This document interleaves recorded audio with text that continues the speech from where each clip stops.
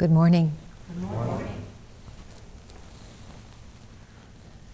So this is the first Sunday talk since Rohatsu Sesshin. And I'm glad that we have a few intrepid participants who are not worrying about the storm. Of course, those of you who live here don't have to go too far, but still. We are having deep winter. Wonderful time for Zazen.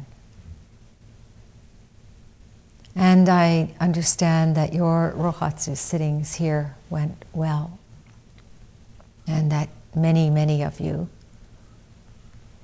many of the Sangha, you meaning many people who are not here this morning, were participating, which is wonderful. And Gyoshin and I had a really fantastic Rohatsu at Dabusatsu Zendo. And it's now late December. I don't know what date it is, but anyway, somewhere in December. And good time for you to plan for next year's Rohatsu.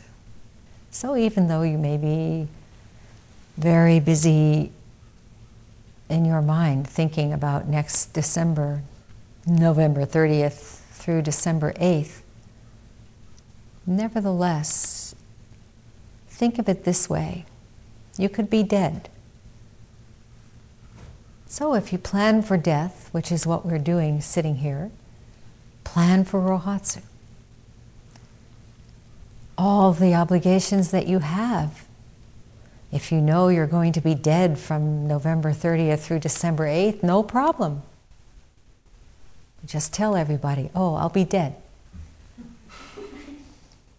During Rohatsu, various times, Edo Roshi puts up different scrolls each year. Most often, he will use Soen Roshi's scroll, wonderful. This year, he used Soen Roshi's scroll with the character death. And not ever referring to this character, I'm not sure if any other people knew besides Roshi and perhaps a few students what that meant, that character. Nevertheless, the talks were quite, by and large, focused on death, right?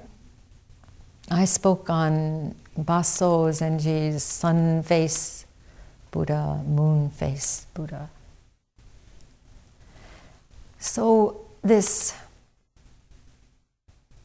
theme, death, most people, when they hear someone referring to death, think immediately, oh, how morbid. What does the word morbid mean? Death, like, having to do with death, right?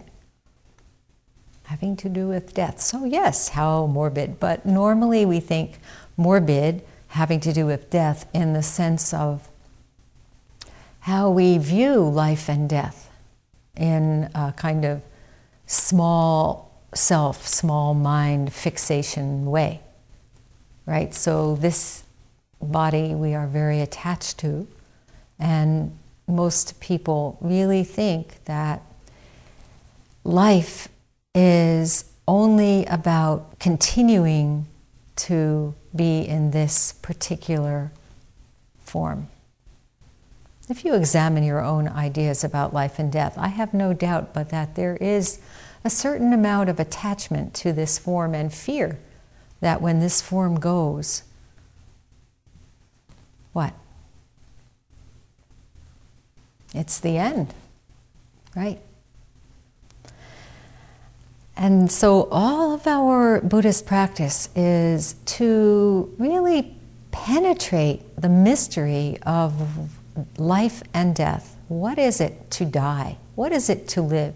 We can't understand living without understanding dying. We can't understand what it is to be fully alive unless we really die. How many of you have died? Come close? This coming close, when those of us who have died clinically and come back or almost died enough to really get a whoa feeling, really helps us in our practice. We're very fortunate because everything opens up. Ada Roshi once said to me, you know, at the moment of death, everyone is enlightened.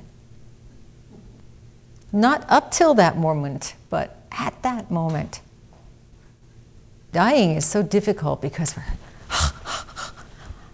holding on, grasping, grasping, grasping. I don't want to go, I don't want to go. But the moment of death, fantastic. Don't take my word for it. This is really what we are investigating. When we say die on the cushion, we mean really die to all your self-preoccupation. And as I have said many, many times, the number one self-preoccupation, which keeps most people from going to Rohatsu at DBZ, is what? Fear of pain. Fear of pain or attachment to comfort. It's not just pain, you know. It's having our real addiction to comfort disrupted. So in the sense of what would be some of the ways in which you are feeling quite loath to be discomforted? Getting enough sleep. Right, so sleep is a big one. Oh, I can't do it. Sitting until midnight and getting up at 4, no way. Last night, you know, we don't get any sleep. Oh, we can lie down for an hour and then we have to get up at 3 a.m. Oh, horrible. That kind of mind really goes directly against being able to die to small mind preoccupation.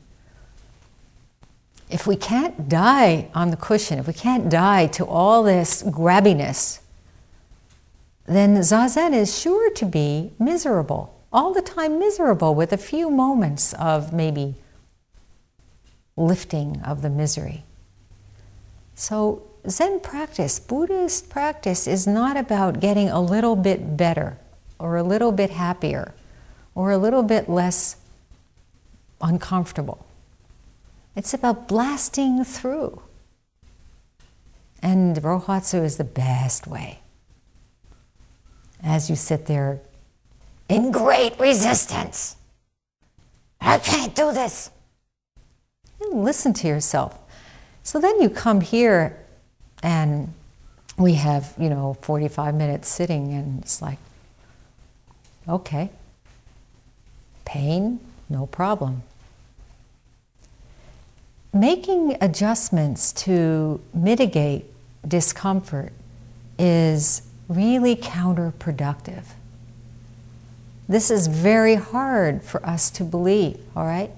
Everything we base our lives on, as I said, is based on this addiction to comfort. So if someone says, okay, sit down, that's it. This is the meaning of the bell, by the way. When the Jikijitsu strikes the bell to begin Zazen, that's it.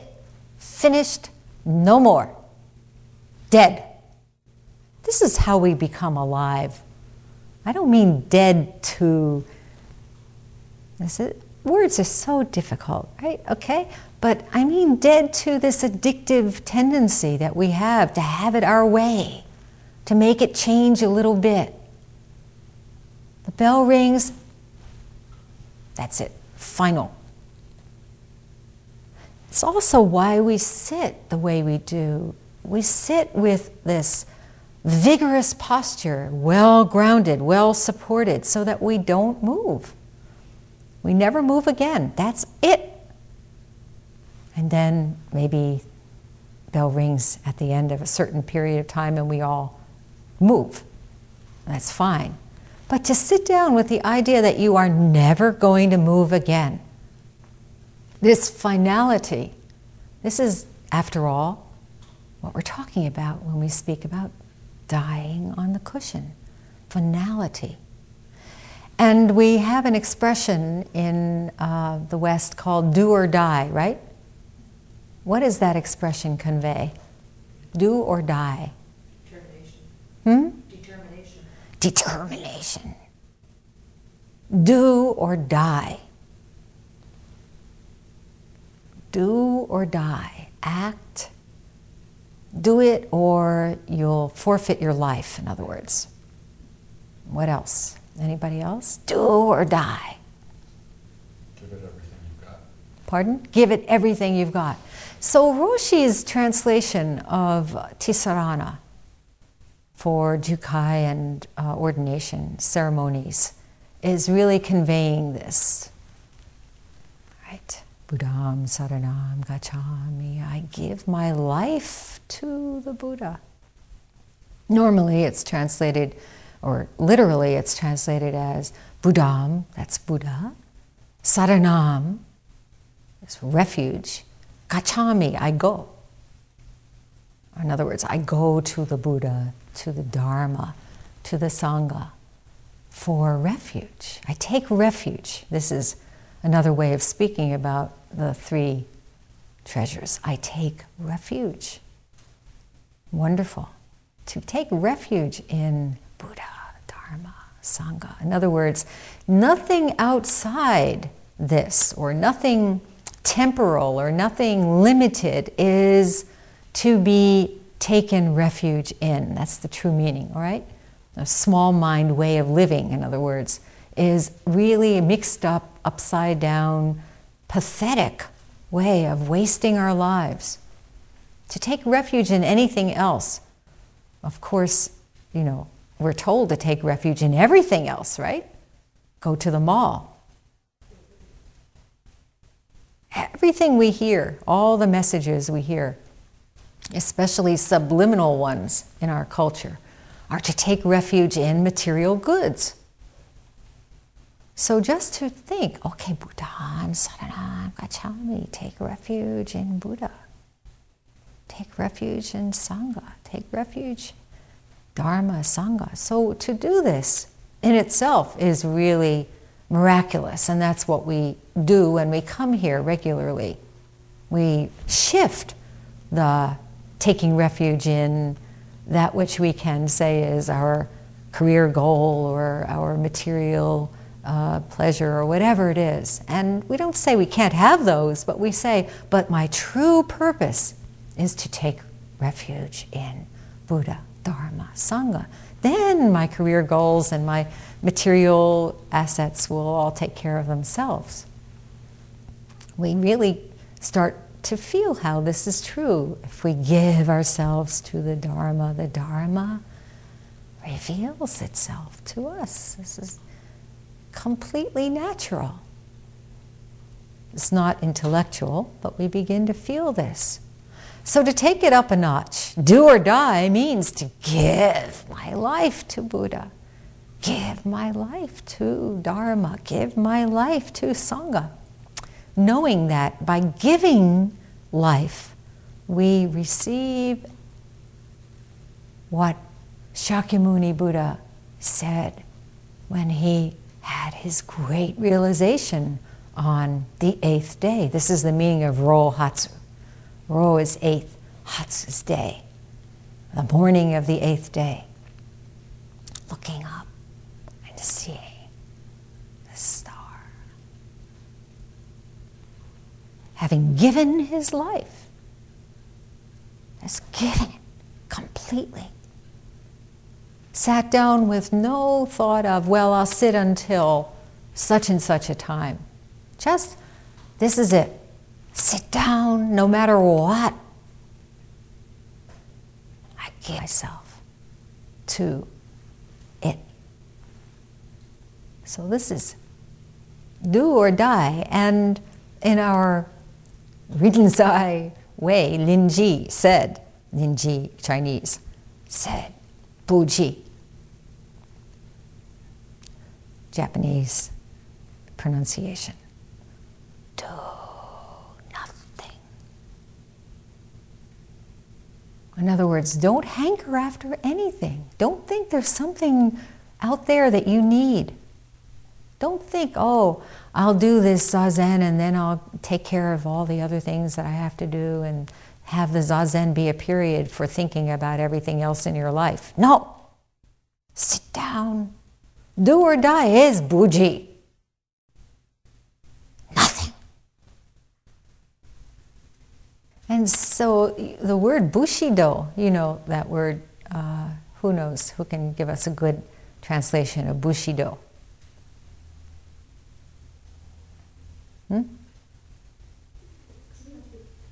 Do means way, right? You know, Jim. Bushido? Bushido? No? Samurai spirit, right? To have this samurai spirit for our own lives, okay, it is not at all to be understood in the perverted sense of being a warrior toward others, but for our own lives. To have this Bushido spirit, this means I'm ready to die. That's what Bushido means. I'm ready to die.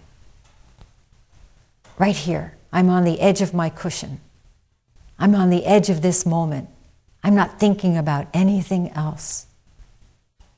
I'm just here, ready.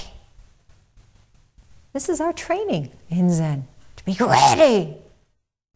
And not only Zen, but, of course, Buddhism, Buddhist teaching of all kinds, all great Buddhist teachers. And so I will read from Sogyal Rinpoche's book, Glimpse After Glimpse, which I believe came to our library from you? Yes, thank you. Thank you so much. From Meiko Simon. He says, on January 1, this is all days of the year. It's like reflections for each day of the year. It doesn't say which year, so it's appropriate for every year. It's a good kind of calendar. It's not dated by year. According to the wisdom of Buddha, we can actually use our lives to prepare for death.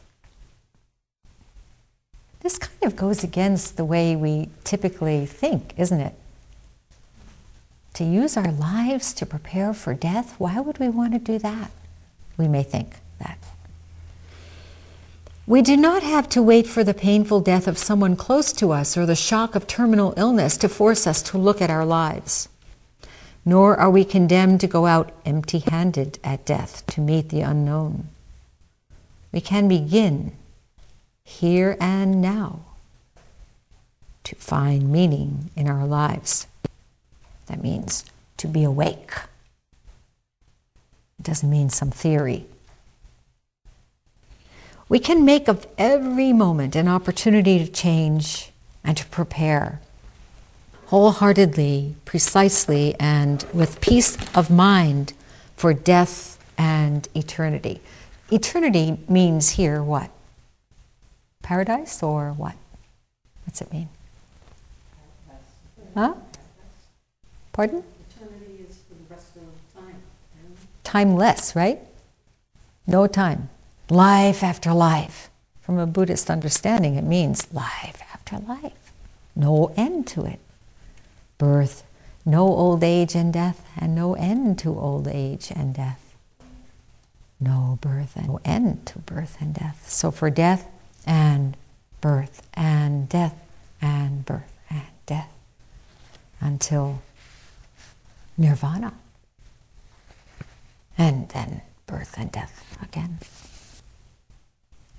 On January 11th, so here's what he says. The Buddhist meditation masters know how flexible and workable the mind is. If we train it, anything is possible.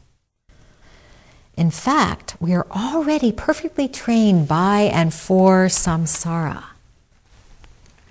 Trained to get jealous, trained to grasp, trained to be anxious and sad and desperate and greedy, trained to react angrily to whatever provokes us. In fact, we are trained to such an extent that these negative emotions arise spontaneously without our even trying to generate them. I would add, we are trained to be unmindful because we're so focused on what I am doing, what I need. It's a really interesting phenomenon. I saw so many examples of this morning. Now, I'm not going to say this in any way to criticize, all right? But to, as we use keisaku, to encourage you in your practice. Wake up, right? Somebody was so kind to say, okay, I will drive, and so two people who needed a ride, I said, okay, let's all leave from my house and we'll all go together in this person's wonderful car. So they came, and everybody was waiting for me to put on my boots, and I was getting ready, and meanwhile, they're standing out there talking, and the steps are covered with snow and sleet. There are 2 shovels sitting by the steps. Everyone's gathering by the car, chatting away. So I carefully, sideways, go down the steps, holding onto the rail. I'm very grateful to be driven. But this is this kind of perfectly trained by samsara, trained to hang out, trained to shoot the breeze, right? This is training. In other words, trained not to pay attention. And coming into the zendo, lights are off for morning service. To begin morning service, we need the lights on. We need the lights at the altar and the reading lights. So many small, minute details. Everybody says, well, I took care of such and such. It's your responsibility to see that there's a cushion at her seat in the middle. Why didn't you think of it? This is our training, right? Everybody is trained this way. Someone else will take care of it. It's not my job. What is your job? Bushido. Ready to die. It's pay attention. Right? So as I said, I am not reacting angrily. I am not criticizing you, but this is really what Zazen is all about. If we take every single moment of our lives as the last moment, then how can we ignore anything?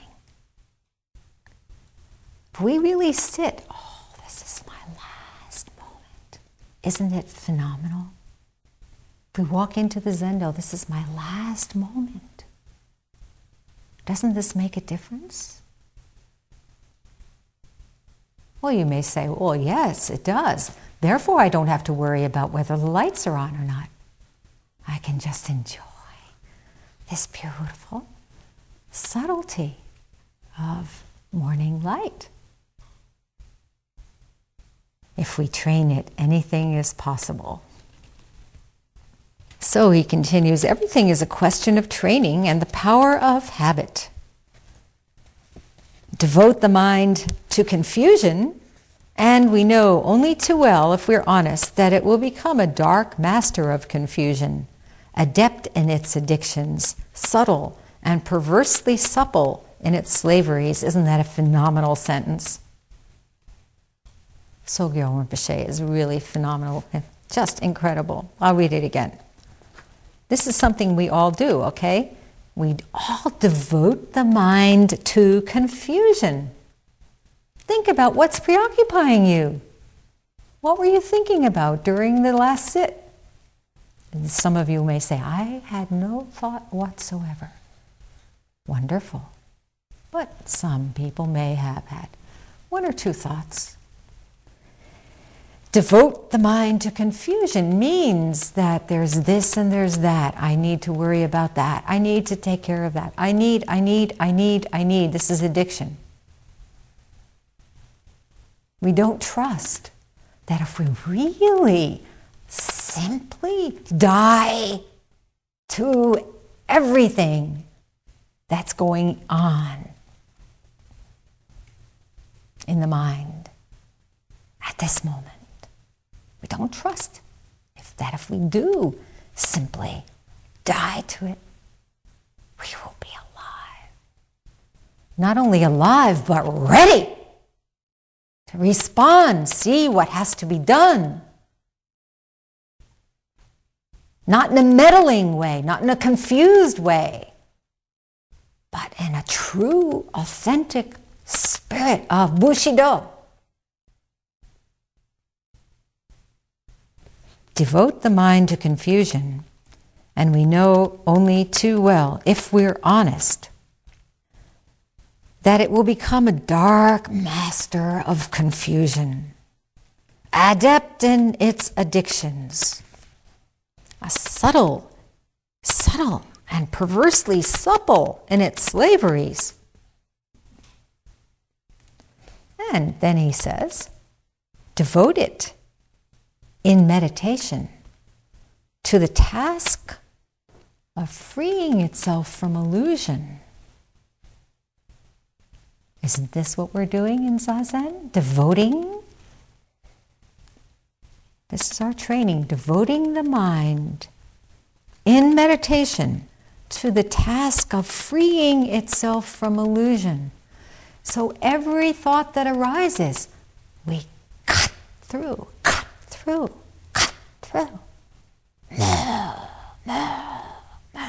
This is training. The task of freeing itself from illusion is a training. It's not something we just do once for a moment and then say, oh, that was nice, and move back into the mind of confusion. The mind of confusion rears up again because we're so well trained in it.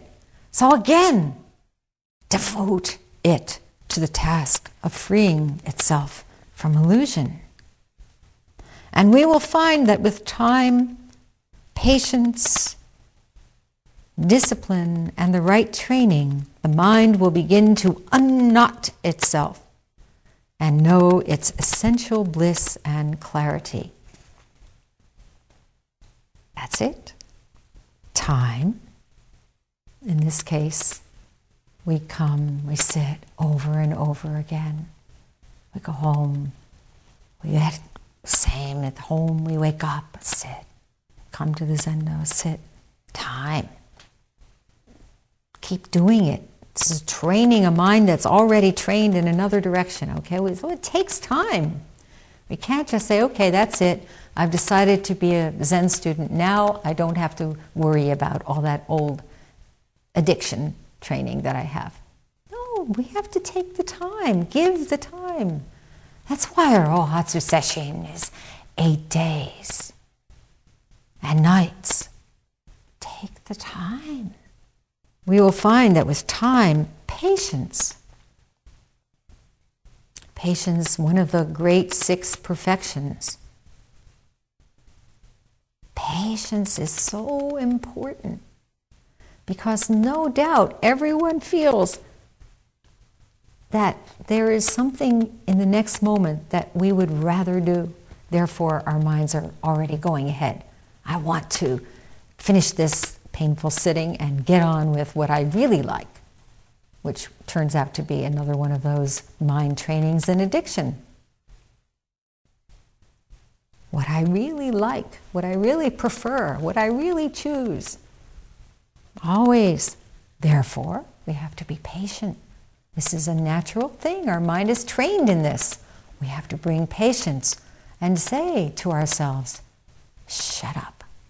Just sit down and shut up. Don't move. This is horrible. We don't like to hear this. We don't want to hear ourselves saying such a thing. But that's what patience is. So we just sit patience. Endurance is another translation for that perfection. To endure, just to be tolerant of whatever it is that we don't like, and see that we are so sure about this. I don't like I. We know, oh yeah, I exist. I know who I am. Really? Oh, take a little moment, analyze that. Who am I? Who is having such a hard time with patience? Discipline. We will find that with time, patience, discipline or determination or assiduity, another of the paramitas. To have this diligence, this discipline, to live our lives with discipline makes such a huge difference, doesn't it? All of you can already feel this compared to when you weren't doing this practice. How amazing it is to have even an iota of discipline, right? Still you feel yourself lax in this and that, lazy in this and that, but you wouldn't have noticed it before. How wonderful. Discipline. It's not a word our culture prizes, is it? To go into the army to even hear about discipline these days. But Bushido, ready to die, means discipline. I will do what I don't like. Not just because it needs to be done, but because this is training. The power of habit, to go against the grain of our habits and train. We will find that with time, patience, discipline, and the right training, the mind will begin to unknot itself. Who has tied us up in knots? Who has imprisoned us? Ourselves. That's the right answer. Ourselves. So who can unknot? Right? Only we can do it. This is training. And the mind beginning to unknot itself, therefore, without those knots, therefore, no, it's essential bliss and clarity. Essential bliss and clarity means its true nature. The true nature of your mind is bliss and clarity, not all this training that you've been putting so much emphasis on. The training that he begins with, by and for samsara. When we start training by and for nirvana, without, the problem is we start looking at it in a dualistic way. Oh, samsara is over here and nirvana is over here. We're going to stop being trained by samsara and start being trained by nirvana. And we have to remember that they're the same. They're one. We go into samsara with a mind of Bushido and find nirvana, that which we thought was samsara, that which we thought was so impossible to get out from under, all these addictions. We can't go around them. We have to really go into them, look at them. This is what it means to train. So when we notice ourselves getting jealous or grasping or being anxious, sad, desperate, greedy, angry, whatever, when these emotions arise, we know them. We don't hide from them. We don't cover them over. We go right to them and say, aha, here you are. And cut through them. So anyway, I haven't gotten very far in this book, only to January 17th, but it's really very good. Very good. And I'll just read the last thing, January 16th. How hard it can be to turn our attention within.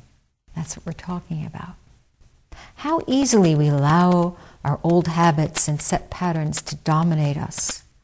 Even though they bring us suffering, we accept them with almost fatalistic resignation, for we are so used to giving in to them. This is what I was saying. When you see them arise, don't give in to them. Cut through them. Notice them. Be honest. There they are. And don't give in. Don't let them dominate. Don't have this fatalistic resignation about, oh, well, I can't really help it. I can't do this or that or the other thing because I'm not that kind of person. What kind of person are you? What is this kind of person that you've identified with anyway? We may idealize freedom, but when it comes to our habits, we are completely enslaved. Don't idealize nirvana. Don't idealize being free from old habits. Realize that it's in the moment of identifying them and cutting through them that you are free. Right? And then he says, reflection, right, seeing what's going on, can slowly bring us wisdom. We may, of course, fall back into fixed, repetitive patterns again and again, but slowly we can emerge from them and change. This is exactly what we're doing here at Hoen-ji on this morning of sleet and snow. Slowly seeing, slowly, over and over again, having the discipline and the honesty and the vow to train our minds, not for samsara, but for true freedom, for truly saving all beings. This is it.